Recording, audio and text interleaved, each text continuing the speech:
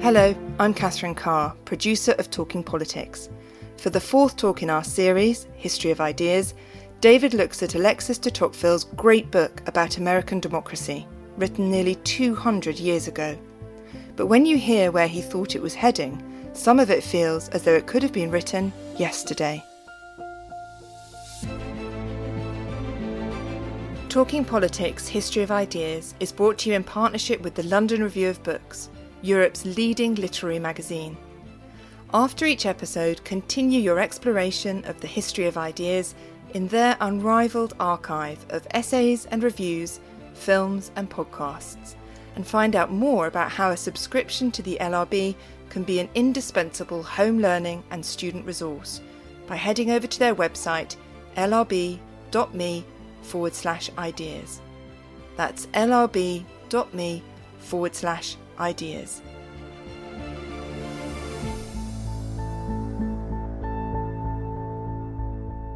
In these talks so far, I haven't said much about democracy. I touched on it briefly with Wollstonecraft. But you might think, isn't that the central idea of modern politics? How can you have a series about modern politics that doesn't begin by talking about democracy? Well, I'm going to talk about democracy today. But it isn't the central idea of modern politics. Democracy is an ancient idea. In its ancient form, it means something quite specific, or at least it means a couple of quite specific things. For many ancients, it meant rule by the poor, because democracy empowers the majority in any political society. And it was always understood that in any political society, most people would be poor. But democracy also meant direct involvement by the body of the citizens, not everyone by any means, but all those people who qualified as citizens, all men, all of some standing, not slaves. It qualified the body of the citizens to participate in the state, but it had at its heart an idea of equality. In the ancient world, particularly in ancient Athens, one of the founding principles of democracy was what's sometimes called selection by lot. That is, a randomness that anyone could do the job of decision-making in the state. People would take it in turns and they would be chosen by chance. It could be you, could be me, could be anyone, because it's not a special job. There is an idea that equality underpins the exercise of power. That is an ancient idea. It has always been, for many people, quite an attractive idea. But in the modern world, it's also been, for many more people, until relatively recently, a very frightening idea. It seems dangerous. It seems unstable, not least because rule by the poor does not tend to appeal to the rich who would otherwise have the power. The poor, the ignorant, the young, if they are the majority in any political society, then democracy for the rich, the educated, and the old is a dangerous idea. When the people who wrote down and expressed ideas about politics have always tended to come from that other group, the rich, the educated, the old, which meant in modern politics, particularly the period I've been talking about, there was a deep suspicion of democracy. It was the default for almost anyone who expressed a view about politics, that democracy was a dangerous idea. The founding idea of modern politics is not democracy. It's representation. It's Hobbes's idea. The idea that in a modern state, power is delegated. Power is handed over to a smaller group of people who exercise it on behalf of the larger group. And the larger group acquiesce in that. They authorize it. They legitimate it. But they also live under it and they live with the consequences of it. Hobbes was not a democrat. Some people have tried to argue that he was, but he really wasn't. It's true that there is in Hobbes's writing, actually, particularly in books other than Leviathan, an idea of a sovereign people that somehow has the residue of power, the ultimate power in the state. But really, Hobbes is clear. He has a certain contempt for that ancient idea of democracy, not least because he has a contempt for ancient ideas of politics. Democrats, with their belief that somehow, if you get many people involved in politics, you will get better outcomes, for Hobbes, are deluded. But more than that, Hobbes was kind of indifferent about democracy. That's the whole point of Hobbes's argument about politics. It doesn't matter that much, that great ancient divide between the many and the few, monarchy and democracy. That argument for Hobbes is not the central argument. Maybe you'll be ruled by a king. Maybe you'll be ruled by a parliament acting in the name of the people. Maybe you'll be ruled by the people as a whole. Maybe the people will find a way to gather together and take a decision. It doesn't matter nearly so much as whether or not you have a decision maker at all. The fundamental divide is decision or no decision, not who makes the decision. That indifference is what drives Hobbes's idea of representation. What matters is that you should be represented, not how or by whom. And then it turns out that on the idea of representation, even the Hobbesian idea of representation, though not through Hobbes himself, you can build a notion of democracy, what we now call representative democracy, because you can expand that idea to allow the people who are represented to have more say over who they are represented by, and to have more say over whether they think they are being well represented or not. Hobbes paring politics down to representation does allow it to open up again in a democratic direction, but it is very much modern democracy, not ancient democracy. Modern democracy starts with representation. It's a bit of a mistake when we call it representative democracy, which implies that the representation qualifies the foundational idea, which is democracy. Ours are democratic forms of representation. Democracy qualifies the foundational idea, which is representation. That process of opening politics up to a democratic form of representation was beginning through the end of the 18th and the early 19th century, but it only really took off later in the 19th century, particularly in Europe.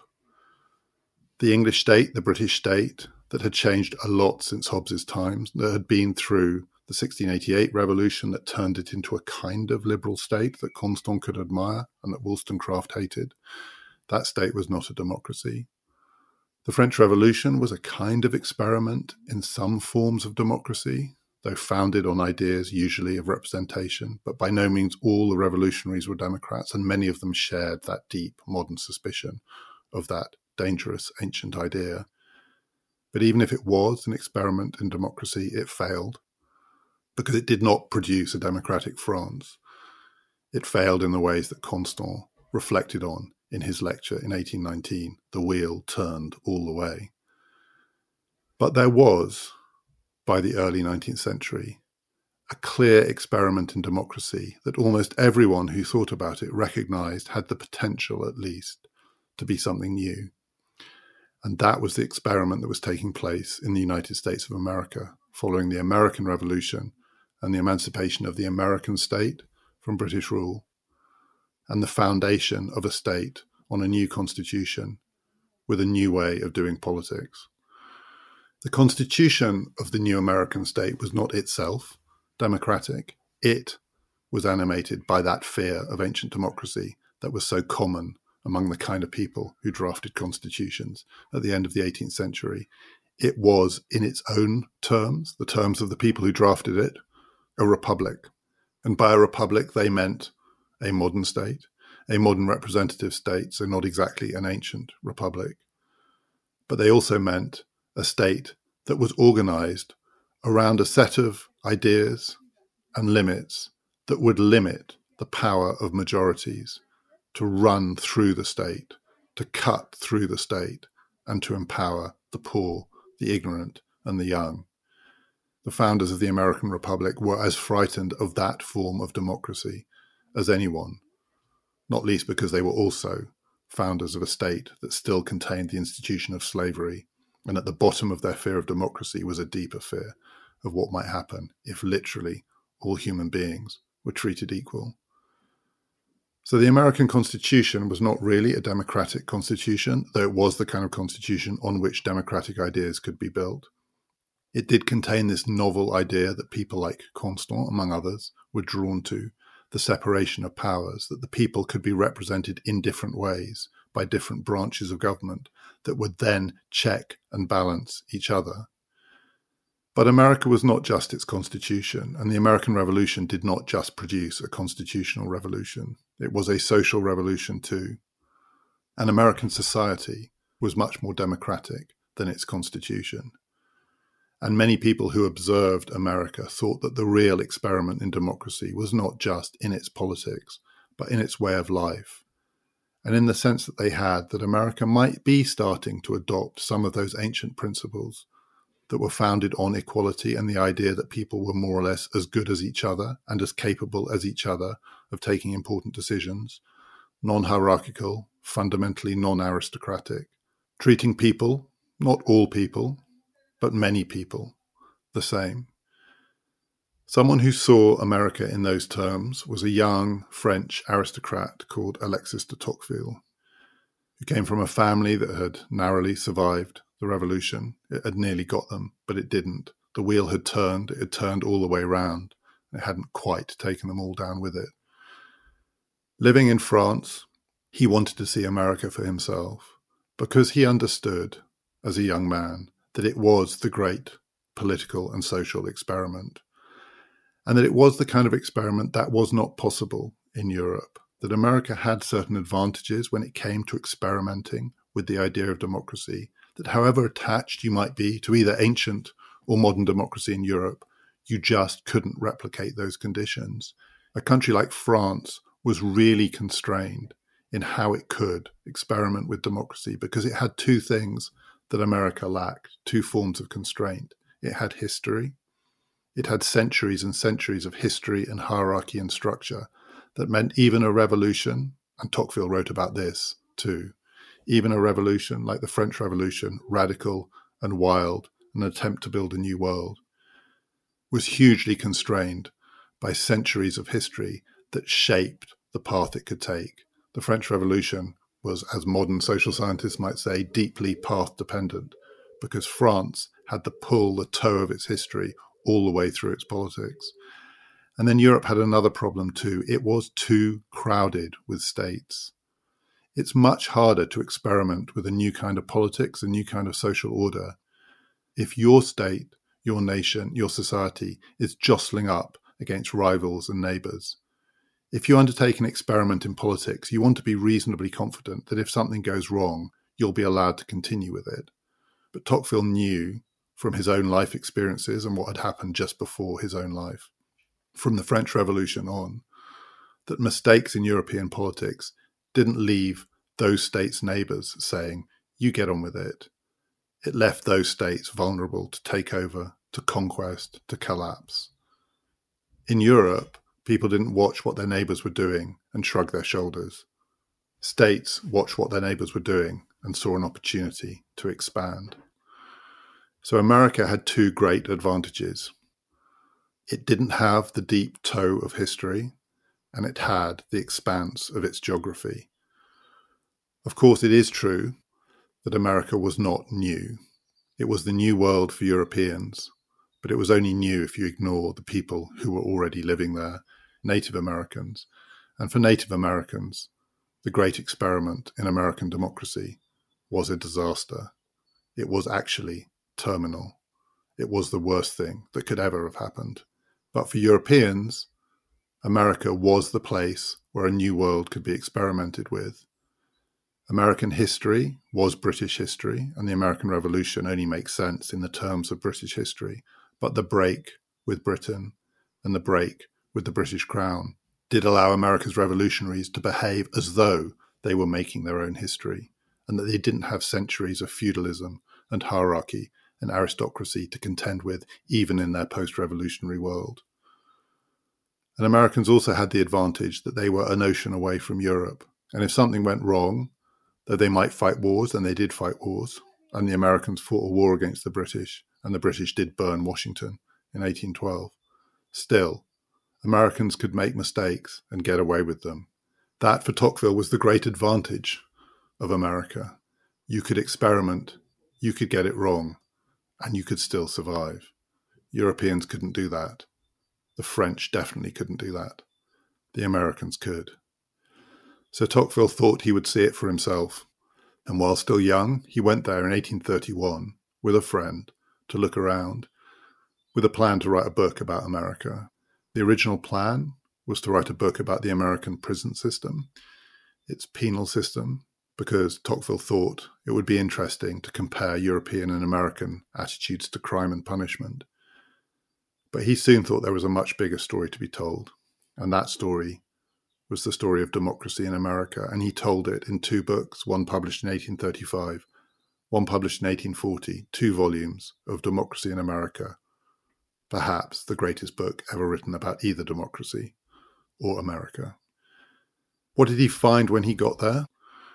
The first thing he found was that American life was pretty chaotic, and his first impressions were of the chaos, the noise, the bustle, the boosterism, people exaggerating, people telling tales, the lack of hierarchy, the seeming lack of order.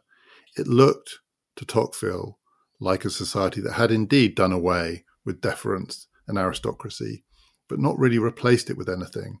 So it looked like a society that was slightly out of control. He found it quite alarming. But as he travelled around, and as he saw more of America, including what you might call back then, different heartland from now, but the heartland of 1830s America, he came to a different conclusion. The initial impression was of this surface volatility. American society and American politics looked like it was out of control. But the more he saw of America, the more he thought that actually underneath the surface, behind all the noise, there was quite a lot of stability. Indeed, there was even quite a lot of dignity. In parts, America was quite a conformist society, quite staid, quite settled. Its idea of equality, which in some dimensions produced this volatility, this sense that everyone's as good as everyone else. You listen to me. No, you don't tell me what to do. I'm allowed to talk. That America, that idea of equality, also produced in many of its social relationships a much more stable setup, both egalitarian, but also communitarian. People believed in the society that they were living in. They believed in its values. They shared many of those values. And as a result, the surface volatility concealed an underlying stability.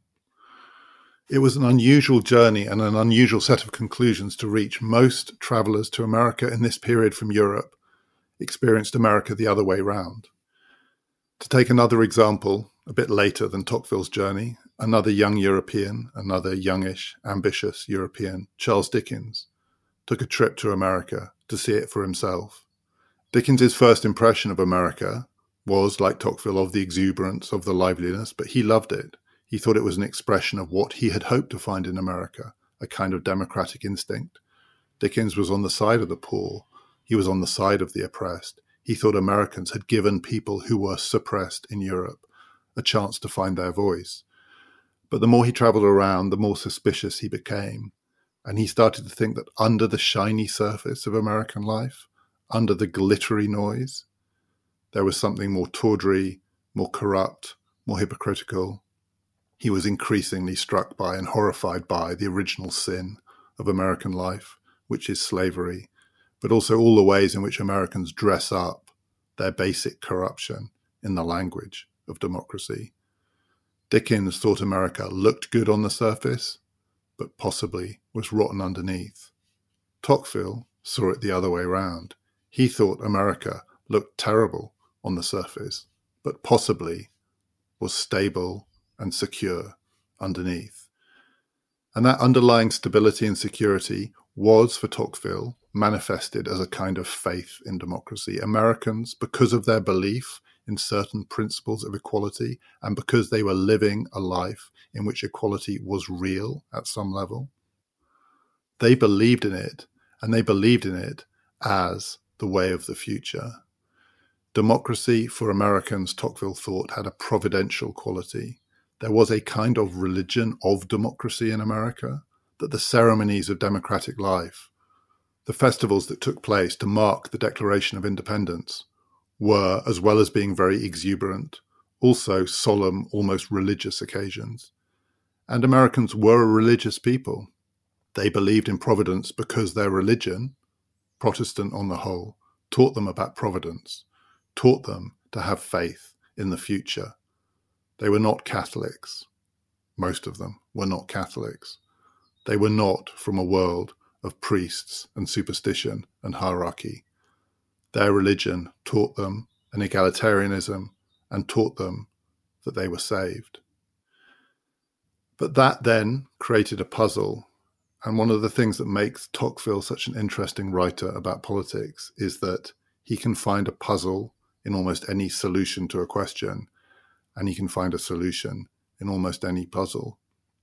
If the solution to the puzzle of American life was that providence underpinned the volatility, faith in the future underpinned the experiments in the present, then the paradox was, this is not really an experiment. How can it be an experiment if no one believes it can go wrong? How can it be an experiment if the mistakes don't matter because the future will take care of itself? Religious providence is not experimental in those terms. Religious providence is an expression of faith. Tocqueville told a story that he thought captured this paradoxical side of American life. The worst thing that happened to him on his 9-month journey around America was he took a steamboat, a river steamboat in the south, and it hit a rock or a mud bank, and it started to sink. And as it started to sink, he noticed that this big, impressive vessel was actually really fragile and shoddily built, and it started to fall apart. And he thought he was going to drown, and he discovered that many people did drown taking steamboats on the American waterways. But he survived, and he was terrified, but he survived. And after he survived, he asked the manufacturers, the owners of these steamboats, why their boats were so shoddily built. Why didn't they actually make them better? Didn't they make them more seaworthy? And he was told, we live in a country where things are changing so fast and everything's getting better so quickly. It's not worth our while improving our steamboats, because a better one will be along soon. We can hang on with these and have faith in the future, and a better steamboat will come anyway. To which Tocqueville said, but if we travel in your steamboats, there's a reasonable prospect that we will drown. And faith in the future, in those terms, he thought, was very, very dangerous. To use a much more contemporary term, it had built into it a kind of moral hazard. The hazard being that people did not feel ultimately that they were necessarily responsible for their mistakes, because they lived in a society that was so bustling, so dynamic, where things were changing so fast, that even their mistakes would soon be washed away by progress. But if you were unlucky enough to get caught up in one of their mistakes, you would be washed away, literally. And what was true of individuals and of steamboat builders might be true of the whole society. America was so privileged, it was so cut off in its way from the rest of the world. It had a whole continent to explore. It had a whole continent of Native Americans to shunt westward, ultimately to their destruction, that it could get away with its mistakes. Nothing too terrible could happen in America, because it was hard to imagine anything that would result in the collapse of the American state or American society. So this was an experiment in which it was too easy to make mistakes because the mistakes didn't matter enough. Tocqueville said more fires get started in America and more fires get put out too. Not literal fires, but fires by analogy. In American democracy, things keep going wrong, but things keep changing fast enough that it doesn't matter so much. That, for Tocqueville, was the glory of American democracy and the risk. The risk being that people did not take their mistakes seriously enough. And it's very hard to read the history of American democracy from then to now and not think that he had a point. But another way that Tocqueville tried to frame the central paradox of American life was that it did have these two sides, surface volatility and underlying stability. He wrote, very interestingly, comically almost, about his experience of seeing American elections in action, election time, the most volatile time in American politics, where the noise almost becomes unbearable. Everybody has an opinion. Every newspaper is shrieking that this candidate or that candidate is the end of the world or the salvation of the nation. As Tocqueville said, when an election is coming, it feels like the river of American democracy is about to burst its banks and everyone's going to get swept away. There's a kind of hysteria around American elections. And then the election happens and either this candidate or that candidate wins. And Tocqueville says, and the river subsides, and it returns to its course, and life goes on. The election seems like it's going to change everything, and usually it changes almost nothing. That's one of the paradoxes of American democracy. When it works well, the volatility and the stability complement each other. The volatility injects life into this potentially stable, somewhat conformist society. The stability and the conformism prevent the volatile politics from spiraling out of control. But the danger of American life is that the two sides of its politics and its society, the two sides of its democracy, could come apart. Either the volatility or the stability might take over. One way to illustrate this is through Tocqueville's catchphrase, if he had a catchphrase. The small number of words that are probably most often associated with his writing. That phrase is the tyranny of the majority. The thing that Tocqueville warned was the great risk of democracy, because democracy, as well as being egalitarian politics, is majoritarian politics, because the many decide. That thing that people always feared about democracy. What if the many, what if the majority in any given society are not qualified to decide? What if they are the wrong sort of people? If that group, the majority, have a kind of untrammeled power, it's dangerous, Tocqueville thought.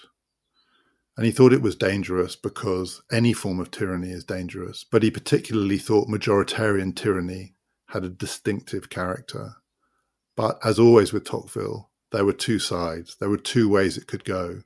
Majoritarian tyranny does not just have one face. And the two volumes of Democracy in America give a different picture of what it would be like to live in a society where the majority have run out of control.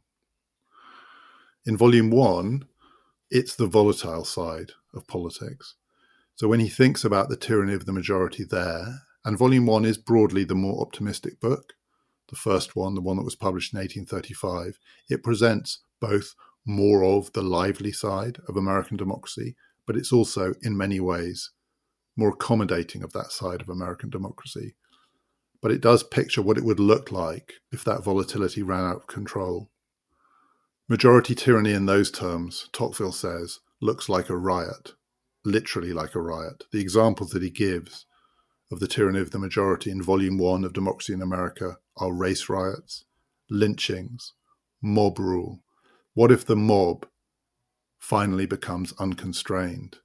What if it takes out its anger as the majority on minorities, racial minorities, outsiders, foreigners? And what if it can't be stopped because this is a democracy and the majority say, there are more of us than you? And politics gets reduced to what it can be reduced to in its worst forms, Hobbes's ultimate fear, just a conflict of force and will. Tocqueville thought American democracy contained within itself that risk. It was always there. The word we would probably use for that side of American political life is populism.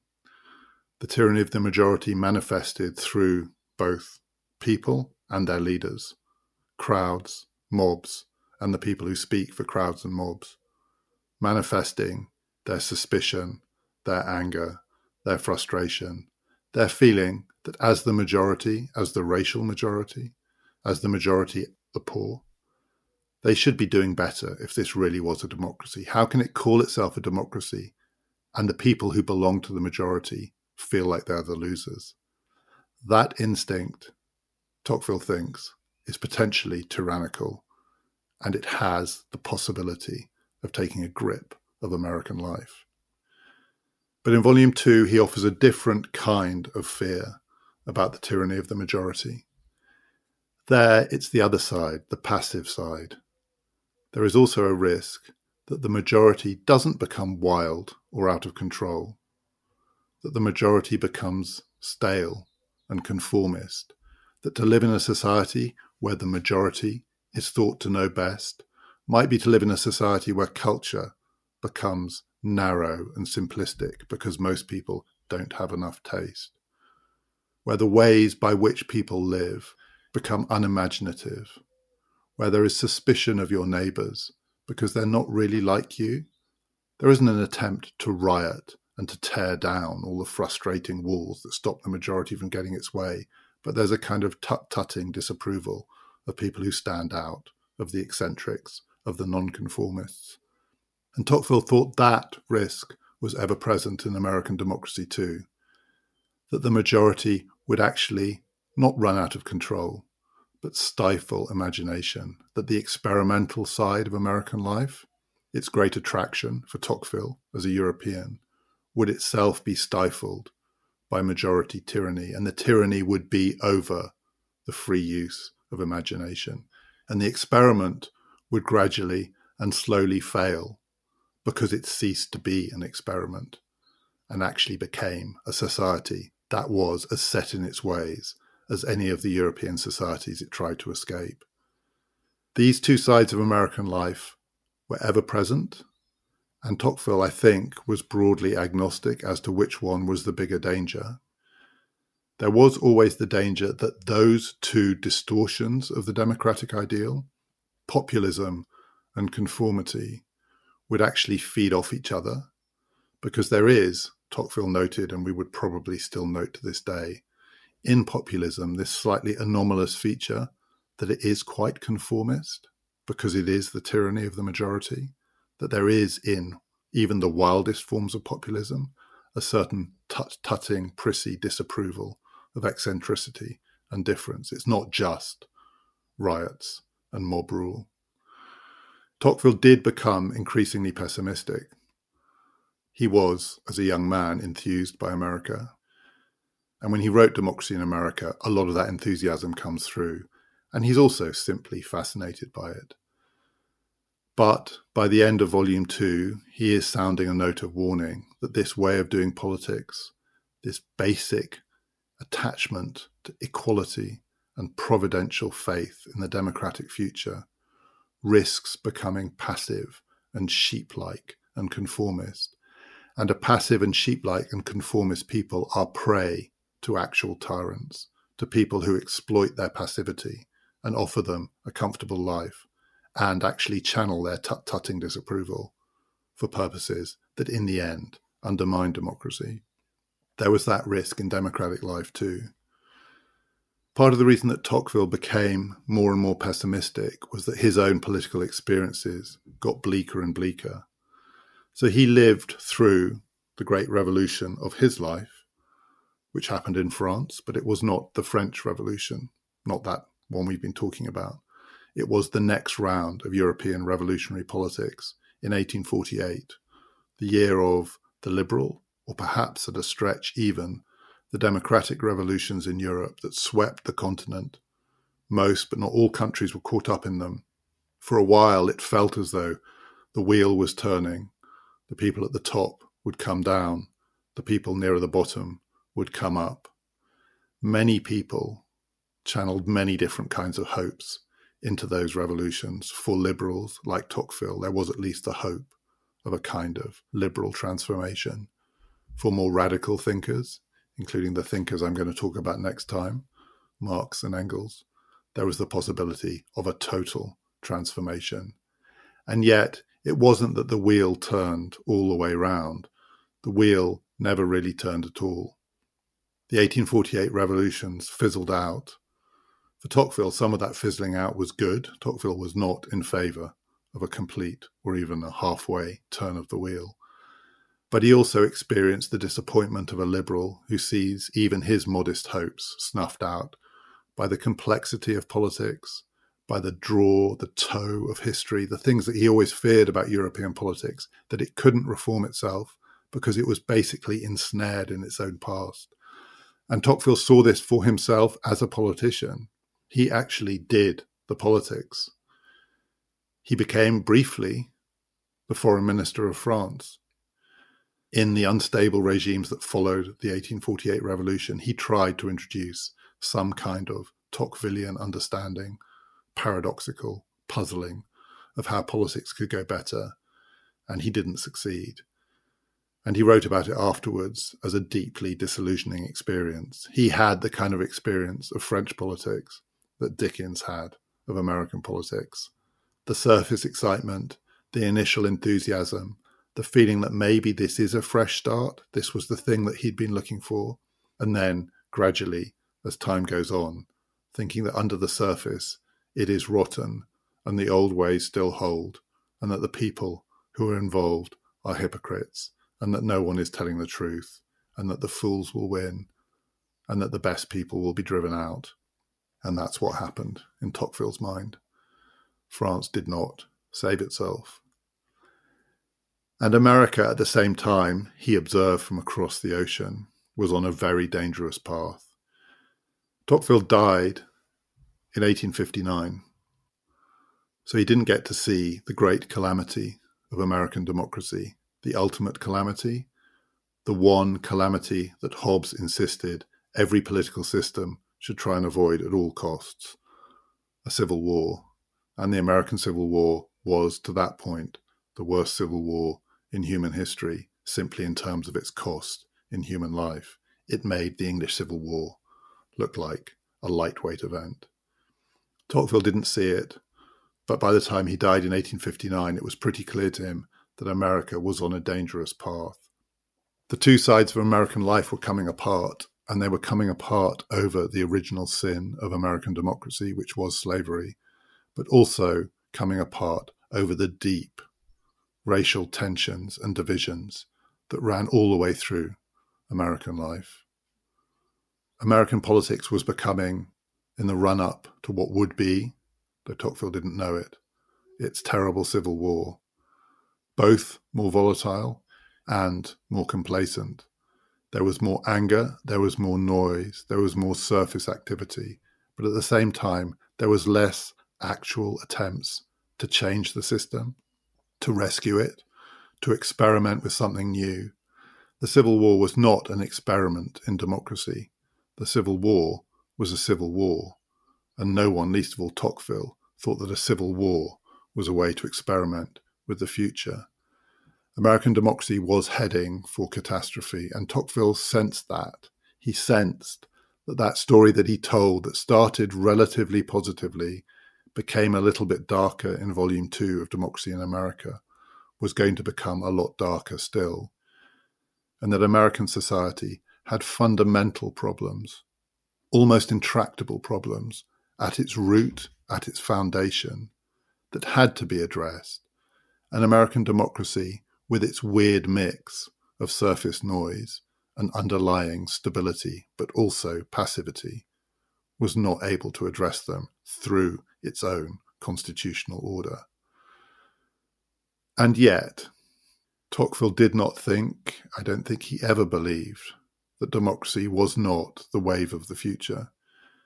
He had some of that sense of democracy as the providential system of government, the one that God had ordained for human beings, because its underlying principle was the one, he thought, that was bound to win out in the end, even in Europe, the one that is almost impossible ultimately to resist. The idea that human beings are, at some level, basically equal. What was distinctive for Tocqueville about the modern world was what he called the equality of conditions. That modernity is different from what came before, because modernity gradually and progressively strips away traditional hierarchies. It replaces them with new hierarchies, one of which is the hierarchy that puts the majority on top, whether wild or conformist. But the old hierarchies get stripped away, and that direction of travel for individual societies, but also for human society, was at some level inexorable. And at some point, it would sweep through Europe. 1848 was not it, but it would come. And it might eventually sweep through the world. One of the prophetic things that Tocqueville says in Democracy in America is that he can foresee a longer-term future, one beyond the ups and downs of American life, let alone the ups and downs of American elections, one beyond even the volatile politics of European state squabbling, who's up, who's down, between Britain and France, or France and what would become Germany, or Germany and what would become Italy, or Italy and what was once Spain. That very volatile politics too, the politics exploited by Napoleon, that wasn't the wave of the future either. At some point, he could imagine a future where the world was ultimately divided into two forms of politics. The one that was represented by the United States of America, and he said the one that was represented by Russia, the Russia of his time, an autocratic society, a theocratic society, a much more top-down society, but a powerful one with the geographical expanse to be unconstrained by European rivalries, hemmed in by these little borders. America and Russia might confront each other as rival visions of how the world might be organized in the modern age. And during the Cold War, that line in Tocqueville's Democracy in America was one of the reasons that people rediscovered the book. It's come in and out of fashion. Sometimes people think it's prophetic. Sometimes people think it's a French aristocrat's gullible take on a society he didn't understand. But when he said that the world might be ultimately a contest between American democracy and Russian something else, if you read that in the 50s or the 60s or the 70s or even the 80s, the 1950s, 60s, 70s or 80s, you might think that Tocqueville had seen deep into the future. And then the Russian rival to American democracy collapsed, and it turned out that as an experiment, it was a complete failure. And for a while, it looked as though American democracy was providence, and it was the future, and that the wave had swept through the world, and maybe we were at the end of history. And now we live in a world where the rivalry has been renewed, but it's not really between America and Russia. It's between America and China.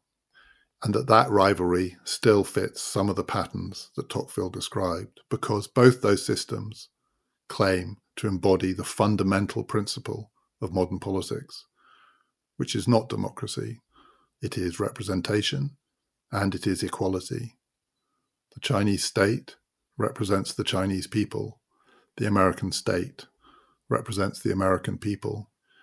Both states claim to represent their peoples in the name of something that both states understand as a basic principle of equality. And yet these are not the same ways of doing politics at all. They have different forms of control. They have different understandings of how to experiment. It is an open question at the start of the 21st century whether the Chinese state or the American state are better at experimenting with different ways of meeting the challenges that they face. It's also an open question which one faces the greater moral hazards, because as you become more secure at that level of state, there is always a danger of thinking that your experiments that go wrong don't matter until you make the mistake that matters for everyone. And now in 2020, I have no idea, I don't think anyone has any idea, which way that story is going to go. There are many people who believe that we are living through the transition from the American century to the Chinese century, from one understanding of equality to another understanding of equality, from one understanding of state power to another understanding of state power, and from democracy, potentially, to something else. I don't think anyone can know whether that's really happening, but what does seem clear is that Tocqueville was right when he said that democracy remains the great experiment, but if it really is an experiment, it can't just be providential. There has always to be the risk that it does ultimately go wrong. For details of where you can find Democracy in America and many other reading suggestions, please look out for our show notes, available with your download of this podcast. Next time, David discusses what Marx and Engels really had to say in the Communist Manifesto.